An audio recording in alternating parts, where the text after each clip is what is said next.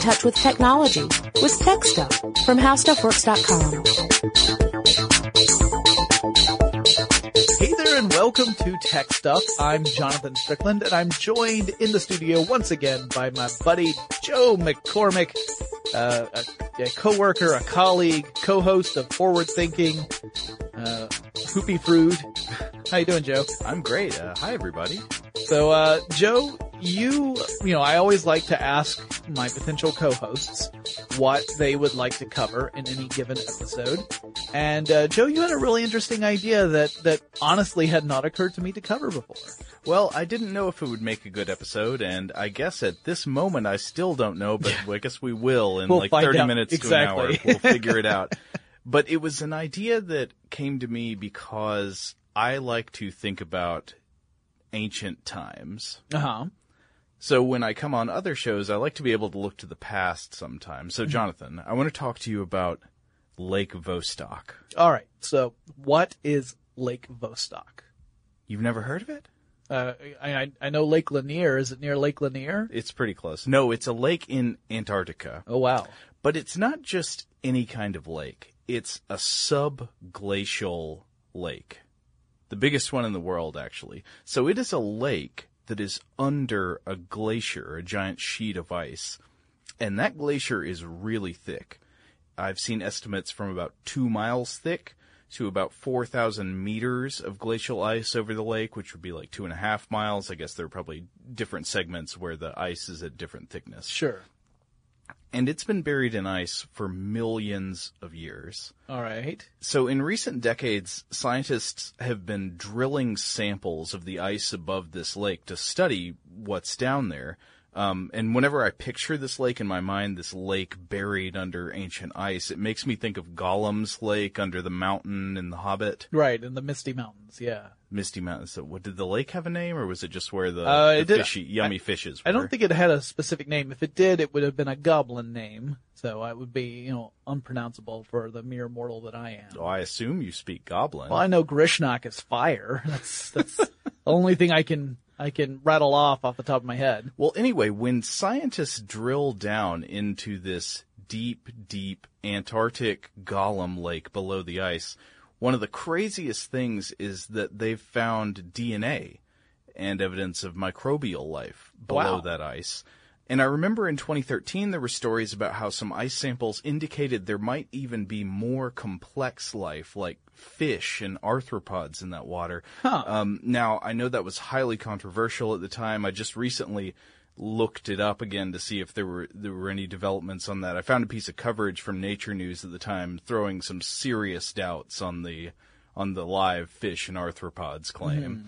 So that's, I'm sure, not all that widely accepted, but just the idea of it is so cool that you have this completely sealed off ancient alien life in this lake below a mountain of ice. And things like that make me think about deep time, like how ice is a cross-section of geological time on Earth. Right, like there is layer upon layer of evidence of what has happened in the past. Yeah. And just in case people are curious, like how could a subglacial lake remain? Why would you call that a lake? Why would that not just be another part of the glacier? Why wouldn't that just be ice?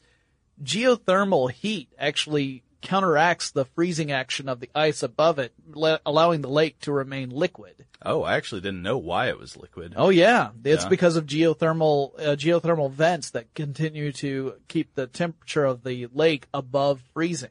Oh, that's cool. So that's why there can be a lake, a subglacial lake, because otherwise you would say like, well, wait a minute, how could it still remain? How could it remain unfrozen unless there were some other chemicals in the lake that would lower its freezing point below that of water? Huh.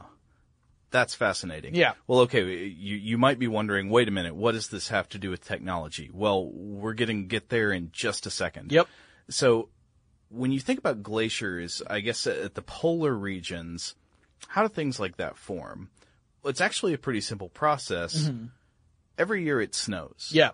It'll snow and you get heavier snows in the winter and lighter snows in the summer. Right, but in some places in the world, unlike probably wherever you live, if it snows around your house or your yard, eventually that snow melts. Right. You get to a point where the season's warm, the snow starts to melt away, and then eventually you have no more snow. But there are some regions where either the snow accumulation is so great that it never completely melts, or the temperature never rises above freezing, and therefore it just continues to accumulate. So every season you get a new layer of snow. Right. What happens when a new layer of snow goes on top of the old layer of snow? Well, eventually it gets kind of heavy. Yeah, it compresses into the point where the lower layers of snow are compressed into ice. Yeah. So then you get layers of ice, and if you were able to look at these layers of ice collectively, you could start to draw some conclusions about what had happened the years when that snow first accumulated.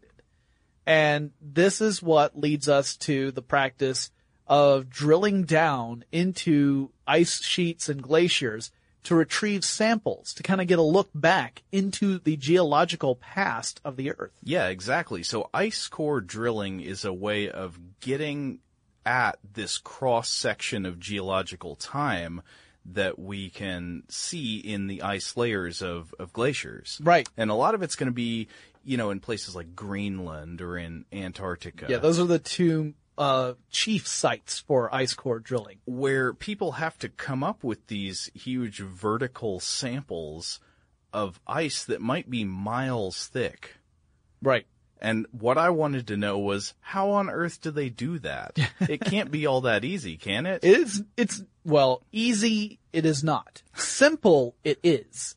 Simpler than I would have expected, actually. It is a simple method in the sense that it doesn't require tons of complex machinery or techniques, but it is not easy to do because it is difficult to reach, to access the areas, and the methodology can often require people to essentially live on an ice sheet for like a month at a time. Right, depending on how deep they want to drill. Right. So, within each of those layers of snow that have turned into ice, there are records of things of the past. Like the ice can trap chemicals, for example.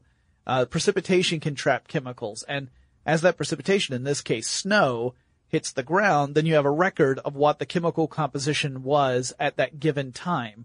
And then other layers will pack on top of it, and they will have their own kind of, unique chemical fingerprint, if you will. Right. So the layers don't just show you a cross-section of time. Each layer has data on the time it comes from. It might even have, ash from a volcanic eruption. You can see chemical data, like you were just talking about, the concentrations of different gases in the atmosphere that become dissolved in little bubbles in these layers.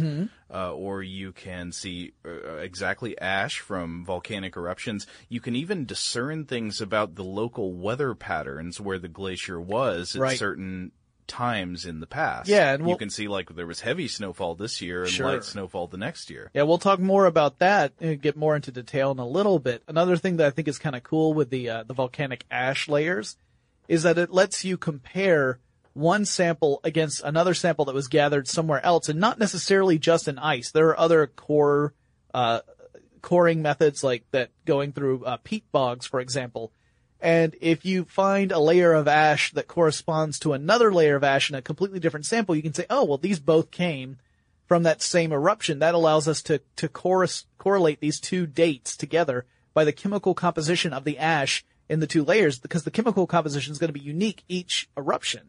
So that way you can actually start to build a global view of what had happened during any given, year or span of years in Earth's past, which is really interesting, I think. Yeah, it's way cooler and more full of creepy ancient power than you would have imagined ice drilling to be. But I want to hear about the drilling itself. How do they get these cores out of the glacier? Okay, well, there are two basic categories of drills, and then there are different examples of each category. So the first big one are mechanical drills. Now, these are drills that drill down into the ice through mechanical action, essentially rotating.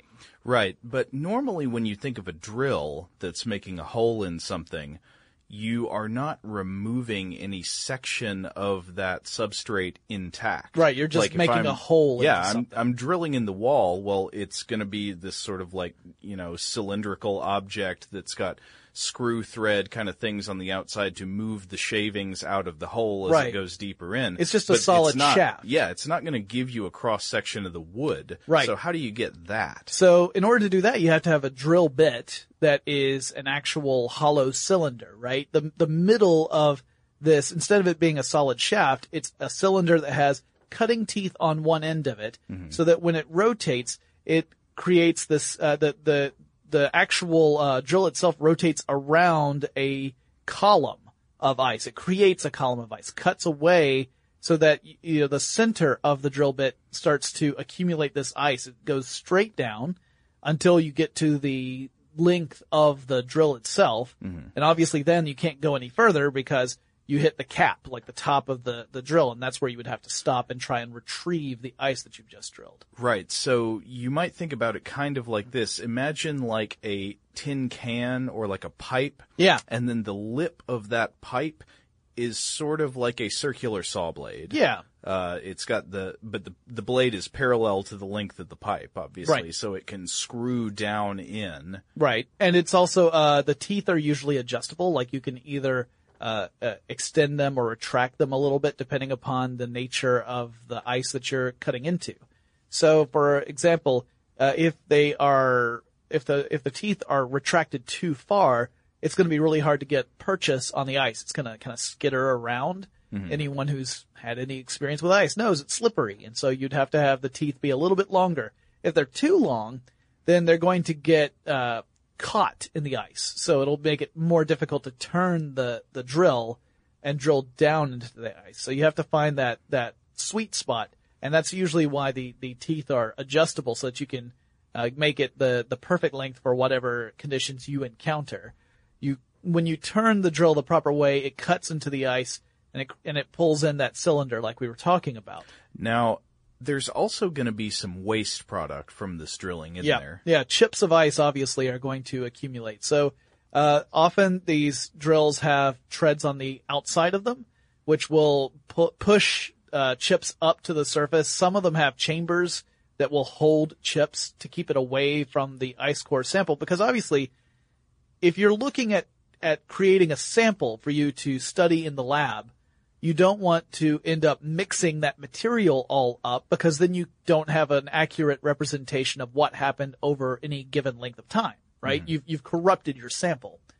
So most of these have a method of funneling chips up into a chamber. And the simplest of these mechanical drills are the hand-powered augers. You actually move these by hand. It looks like kind of like a very long can, right? And the top of it has like a T-junction handle. And like in cartoons when people have a dynamite box and they push it, right. It's a handle like that. Or like a jackhammer, that kind of thing. And except, of course, instead of it going up and down, you're twisting this in order to create the rotational force. This translated into lateral force because the drill is kind of like the inversion of a screw, right? Yeah. So you're drilling down that way. And you might think, well, you were talking earlier about how some of the core samples we look at are kilometers long. How could you possibly get a sample that's that long using a hand auger? Well, first of all, you can't. But secondly, when we talk about these core samples, yeah, the entire sample might be several kilometers long, but that's made up of segments. So depending upon the drill you're using, your segments may be between 1 and 6 meters long. Yeah. Right? So that's between around 3 feet to around 20 feet long, roughly. And in order for you to create a full core sample, then what you would have to do is lower the drill back down into the borehole that you've started until it reaches the bottom, and you have to use extenders to come up out of the borehole so you can continue to drill downward. That sounds like you'd pretty quickly reach a sort of maximum depth for these hand-operated versions. You absolutely do, yeah, because eventually you're not going to the amount of rotational force you'll have to create to rotate the entire thing, the drill and all the extenders, will exceed the strength and flexibility of that device. So you can't indefinitely use a hand auger. It would also just seem to be that combined with whatever you have to hang it on to get it deeper and deeper would get really heavy. Yeah. You keep in mind, like, you're talking about lifting up 6 meters of ice. Of course, the diameter of this depends upon the drill too, right? The drill's diameter will determine the diameter of the core sample. But you're still talking about lifting all that ice, which is heavy, lifting the drill itself, which is heavy, lifting all the extenders, which are heavy. So eventually you get to a point where, you're just not going to have the integrity to keep that all together, which is when you need to look at possibly switching to something else. So your typical hand augers can go pretty darn deep. I mean, we're talking 20 to 30 meters. That's like 66 to 98 feet. That's deeper than I would have expected. Yeah, me too. And according to some of the things I read, it's more like 40 meters is the maximum. 20 to 30 tends to be what people limit themselves to. Mm-hmm. But I think the record was somewhere around 40 meters. So it's even further than that. So what do you do when you reach that limit where you can't use the hand augers anymore? Well, that's when you try power and use, drill. Kind of. Yeah. You're using the electromechanical drills. These are suspended on a cable. So instead of it having like a physical, turning mechanism that extends all the way up to the surface, they are actually suspended by cable, lowered into a borehole, and they consist typically of 2 barrels. You have an external barrel that remains, motionless. It does not turn. All right. So the external barrel is, just a stationary holding device. Then the inner barrel is the one that can rotate. All right. So the cable that suspends an electromechanical drill, the cable doesn't move at all either. It's just there to supply the suspension mechanism and the power. So it's got the power lines that go down to power the drill. The inner barrel will rotate in the proper direction to continue drilling down. And the inner barrel also has treads on the external side of it. Right. So those are going to be like the threads on your drill bit that are getting the shavings out of the wall. In this case, they're transporting the ice chips up along the length of the drill. That's right. And so you would use this the same way you would use your hand auger, except, of course, in this case, it's an electromechanical action that is causing it. So it's it's a little bit easier on the people who are operating it. They just have to make sure that they're lowering it properly, and that it's at the correct depth, all of that kind of stuff, and that the teeth are at the right length. It's just like the hand augers. You got to make sure that those teeth are proper so that they can cut into the material, the ice, properly. So usually you also have another cool mechanism, literally, to hold the ice in place once you've reached the point where you're ready to lift up the next segment. They have spring-loaded lever arms inside that inner barrel that, think of it like little pincers that come in and hold that core in place. Okay. Because you want it to be really steady when you're lifting that drill up. You're talking 40 meters or more up a borehole. You don't want to lose the grip on that ice core sample, because that would be bad. So the spring-loaded lever arms hold them, and they are called something that I love: core dogs. It's like going to the county fair. You get yourself a pretzel and a couple of core dogs. I like to go to Palookaville to get my core dogs. It's a local establishment here in Atlanta. Now, there is another type of drill that I love. Yeah. I think this is excellent. I loved looking at the picture. I was looking at a picture of this before I read about what it was, and I was like, I don't understand how it cuts, because it just looked like a pipe with kind of a strange lip. It didn't have any teeth. Right. And then I read about it, and I was like, oh, I see. It doesn't cut. It's a thermal drill. Yeah, so it's using heat. Yeah, so imagine sort of a pipe that on the end of the lip of the pipe has a heating element. Mm-hmm. And it gets hot, melts straight through the ice, and just sinks on down there. Yeah, until you get to the end of the capacity of the drill, and then you have to lift it back up again. So it's really, I love that idea. The idea of let's just use heat to work our way. I mean, come on, it's ice. Let's use heat to melt our way down there.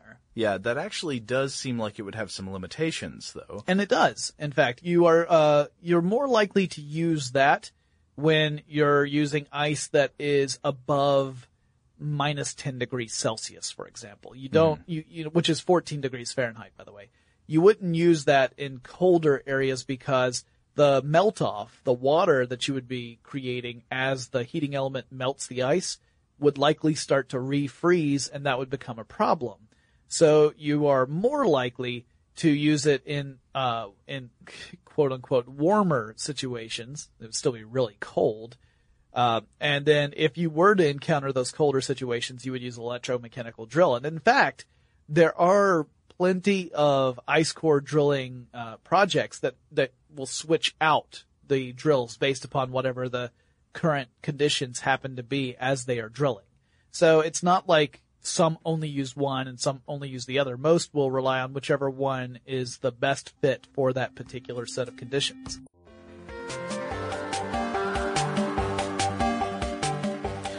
Now, I would imagine that once you get down to a certain depth, the whole enterprise sort of changes. I mean, once you're getting to thousands of feet down, right, you're going to start dealing with the ways that ice behaves kind of like a plastic. Yeah. Do you know what I mean? Yeah. You got to remember, this ice is under a lot of pressure. I mean, just from weight alone, it's under a ton of pressure, but there are other elements there too. There's glacial flow, right? Mm-hmm. Glaciers move. They don't move very quickly, but there is this pressure from glacial flow where the glacier is potentially moving in a specific direction, which means that's putting pressure on the borehole too. And if the pressure is too great, that borehole can close. And by close, we pretty much mean collapse in on itself. Yeah. Like, closing sounds pretty gentle. It's not a gentle thing. Well, whether it's gentle or not, it's a big problem for your research project. Exactly. So there are times where you will have these projects where they will start pumping liquid down the hole. And there's a couple different reasons for this. Some will pump antifreeze liquid down the hole in order to make sure that any melted runoff, for example, if you're using a thermal drill, doesn't refreeze. Yeah. But then you may need to put down a different type of liquid, another one that would be less likely to freeze, in order to equalize the pressure from inside the hole to what is outside the hole. Yeah, I read somewhere that the drill fluid that they would normally use can be something like kerosene, like a petroleum-derived fluid, and it just basically has to have the right freezing point. Yeah. And they want it to be of a certain thickness. Right. Because they have to, if it's too thin, then it's not going to create the pressure that they need in order to keep the hole stable. Yeah. And if the freezing point is too high, then it's going to just end up mucking everything up anyway. So it is a delicate balance. There's one project in particular I wanted to talk about to kind of give an idea of what it's like to work on one of these. Again, it all depends upon how deeply you need to go when you're retrieving the ice core sample. How far back are you going to be looking? There's one called the West Antarctic Ice Sheet Divide Project, which is a recent effort by the United States, in which an ice core that was 3,405 meters long, so 3.4 kilometers long, was retrieved over the course of 6 field seasons. Now, they defined a field season as approximately 40 days of drilling. The actual drilling took place 6 days a week, so obviously more than since you're not drilling 7 days a week, 40 days of drilling is, you got to divide that up properly. But 24 hours a day, 3 shifts for drilling per day, with 3 project workers per shift. So 9 people working for 6 days a week, and drilling is going on 24 hours a day. I'm sure that's not an easy job, but I would kind of like that job. Just to be able to say I drilled cores of ancient ice at one of my past jobs. But you might have some interesting stories to tell about the quirks of the 2 shift workers you shared all that time with, and whether or not you ever want to see that person ever again. Right. The 2 a.m. to 10 a.m. shift is kind of rough in Antarctica. You could also just be like, I will never not hear the sound of ice being drilled. It's just going to go through my head through the rest of my days. But anyway, it's a really serious endeavor, and it's very important scientific work. And so because it's important, and because this is something that, once you have retrieved the ice core sample, you've only just started, you have to make sure that you can store them properly so that you have the chance to actually examine them later. Right, so you've got these cylindrical segments of, essentially priceless scientific data. Right. That are just in containers. And they could melt. Yeah, and it's perishable. Yeah. It's perishable. There's something that's beautiful about this to me, the fleetingness of it, how, this is something that could be millions of years old, but it's frozen. Right. And it could melt if the power goes off, Now, to be fair, if you're getting them from Greenland, I think the oldest we've looked at is 130,000. And Antarctica, it's more like 800,000. Okay. So not quite millions, but still well before human history was ever recorded or potentially even possible to record. We're talking way back. We're talking back when Cthulhu was running rampant. Probably not, but at any rate, now, would that be detectable from the ice?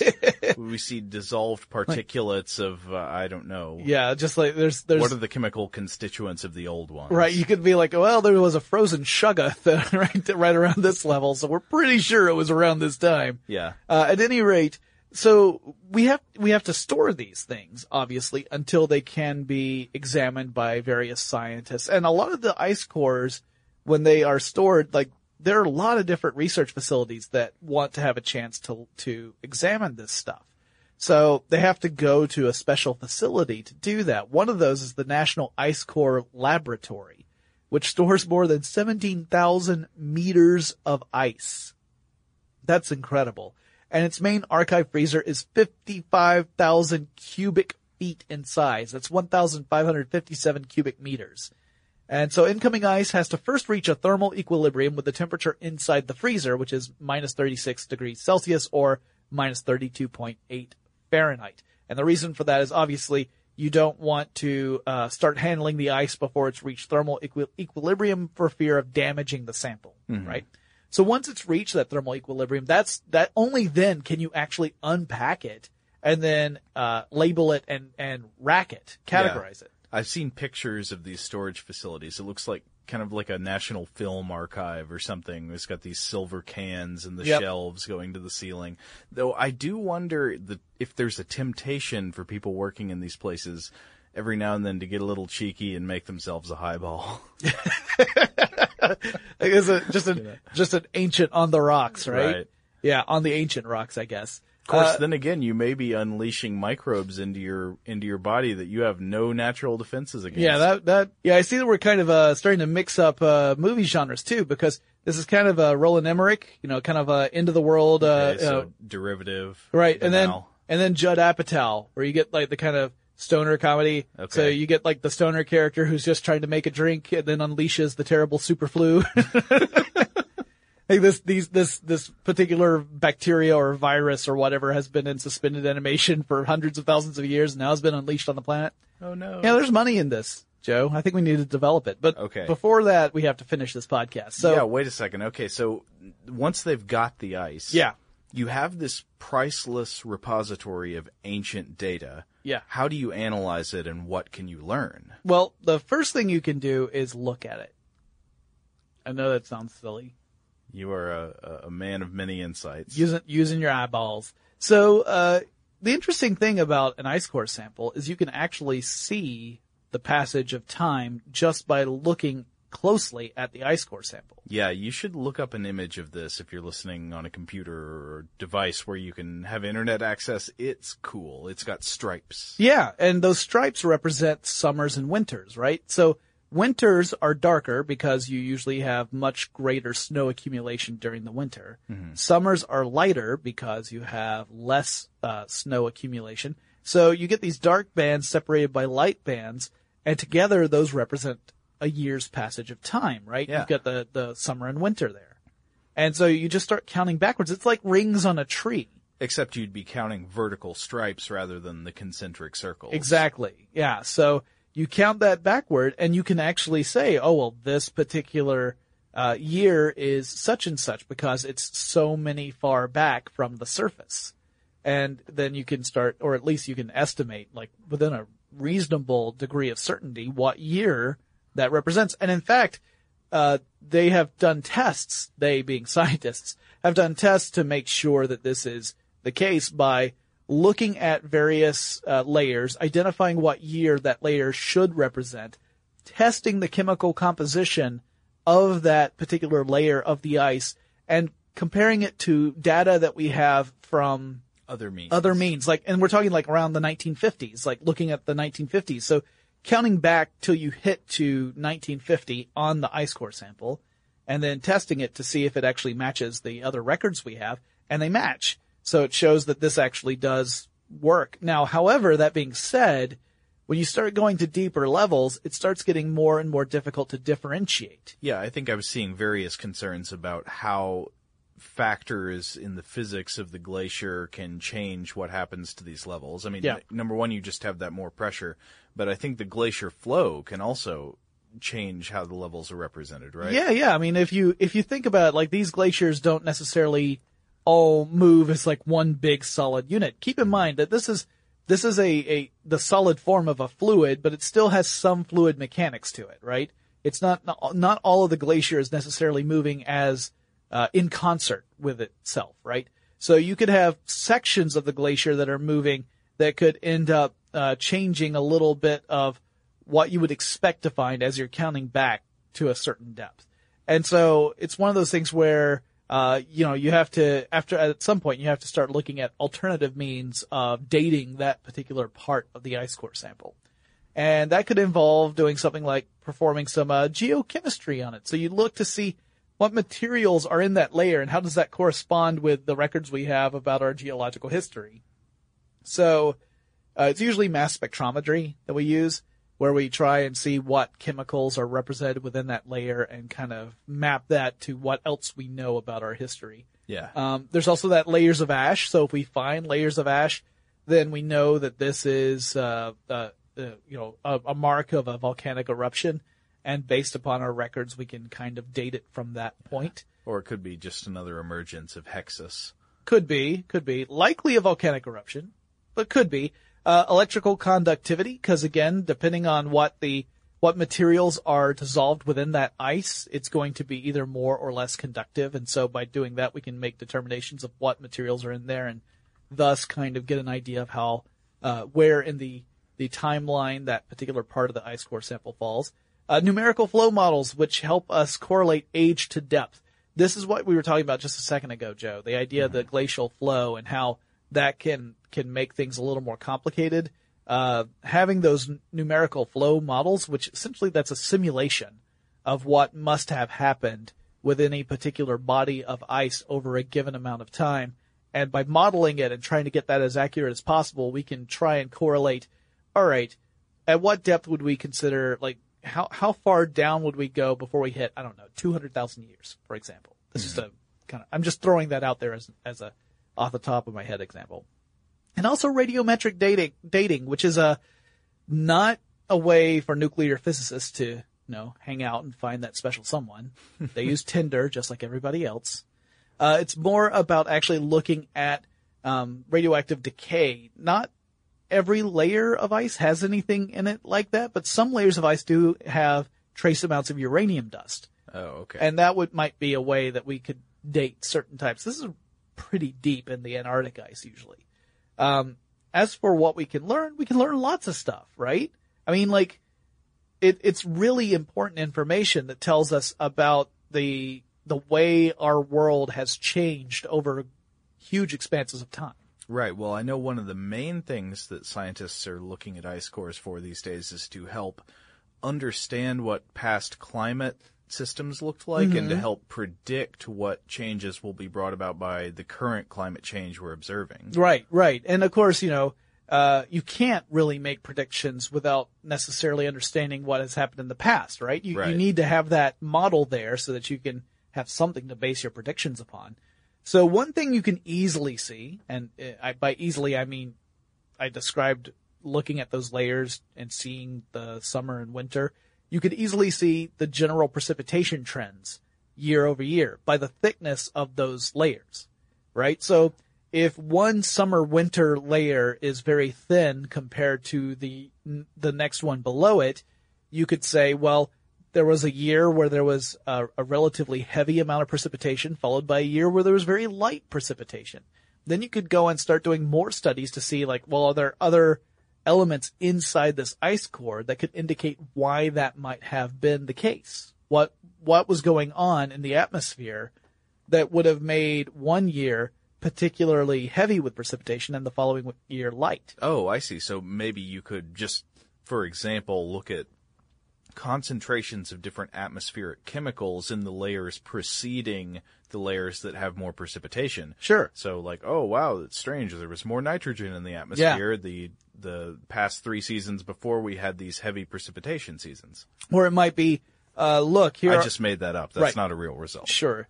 And then you could also look and say, oh, look at the concentration of carbon dioxide, for example. Now, you got to be a little careful with this, particularly with the Greenland examples, because carbon dioxide can get dissolved in water, and sometimes there are also melting layers. Melting layers are where, the temperature had gotten high enough so that some snow had melted, the water can trickle down into the snowpack, and you get these kind of bubble-free areas of ice. That's a melt layer. Which can still have a lot of useful information in it, but it also means that sometimes water that has carbon dioxide dissolved in it can seep down into older layers and thus change the composition of them, giving you a false positive that there was more carbon dioxide in a layer than there really was. Fortunately, scientists are aware of this. Right. They know what to look for. And like I said, that's more prevalent in Greenland. In Antarctica, you don't tend to see that same issue.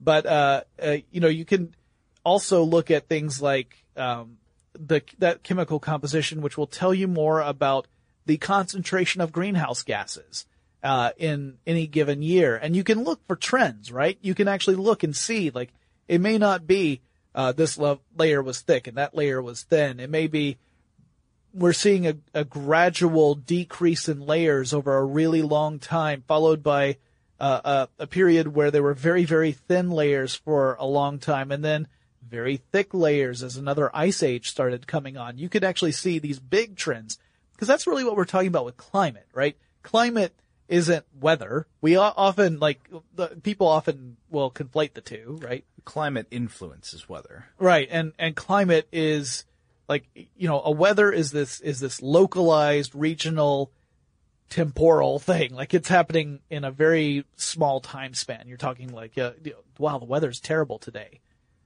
Climate is long-reaching. It's a global thing. It's not, or at least a much larger regional thing. And it is not, it's not as mercurial, you could say, as weather would be, because weather can change dramatically day to day. Climate are these long trends. Describing climate would be like describing Jonathan's personality. Describing weather would be like, can you believe what Jonathan said this morning? Yeah. Well put. So, by looking at this, we can say, all right, during this period of time where we know there was a greater concentration of greenhouse gases because it was trapped in the ice, we've analyzed the ice. We know what the concentrations are. We can see from the following layers how that affected climate over a great span of time. So because our records don't stretch back that far, heck, our weather records don't stretch back far at all. We're talking like a century or so. And otherwise we're relying upon things like the recollections that people had written down in either letters or just the general language used by people who were writing at the time, what the weather might have been like. This is an actual way for us to look back and say, here's what the climate was 100,000 years ago, and here's how the climate changed over a 20,000 year span. I mean, it's a big picture look at something that otherwise we would just be making wild guesses about. And that's really interesting to me. Yeah, it's obviously incredibly useful. I have to say again how much, maybe it's just me, but anything that's that old gives me this very cool, mysterious feeling. I get a little teary about it. Yeah. I mean, it's neat to know that there exists a record where, by applying careful scientific a careful scientific approach to analyzing that material, we can draw very interesting conclusions about what the Earth was like well before humans were walking around and being humanish. You know, it's really kind of interesting. And again, Shuggups. So, well, Jonathan, Yeah. thanks for helping me look into this totally random question I had about, this was ancient ice. This was interesting. I'm curious too, because we have a lot of listeners who have done a lot of different things, and including people who have worked on really interesting scientific projects. So if any of you out there have ever worked on something like this, if you've ever used like an ice drill, an auger in that sense, I would love to hear about your experience and what it was like. I mean, I know a lot of you guys out there have probably used augers in one way or another, but I'm specifically talking about ice drills in this case. If so, you should let me know. Send me an email message. And if you want to hear a podcast about a specific topic, something else about technology, whether it's how something works or a bigger picture on a particular company or personality, let me know. That email address is techstuff@howstuffworks.com, or you can drop me a line on Facebook, Tumblr, or Twitter. The handle at all three is TechStuff, HSW, and we'll talk to you again really soon.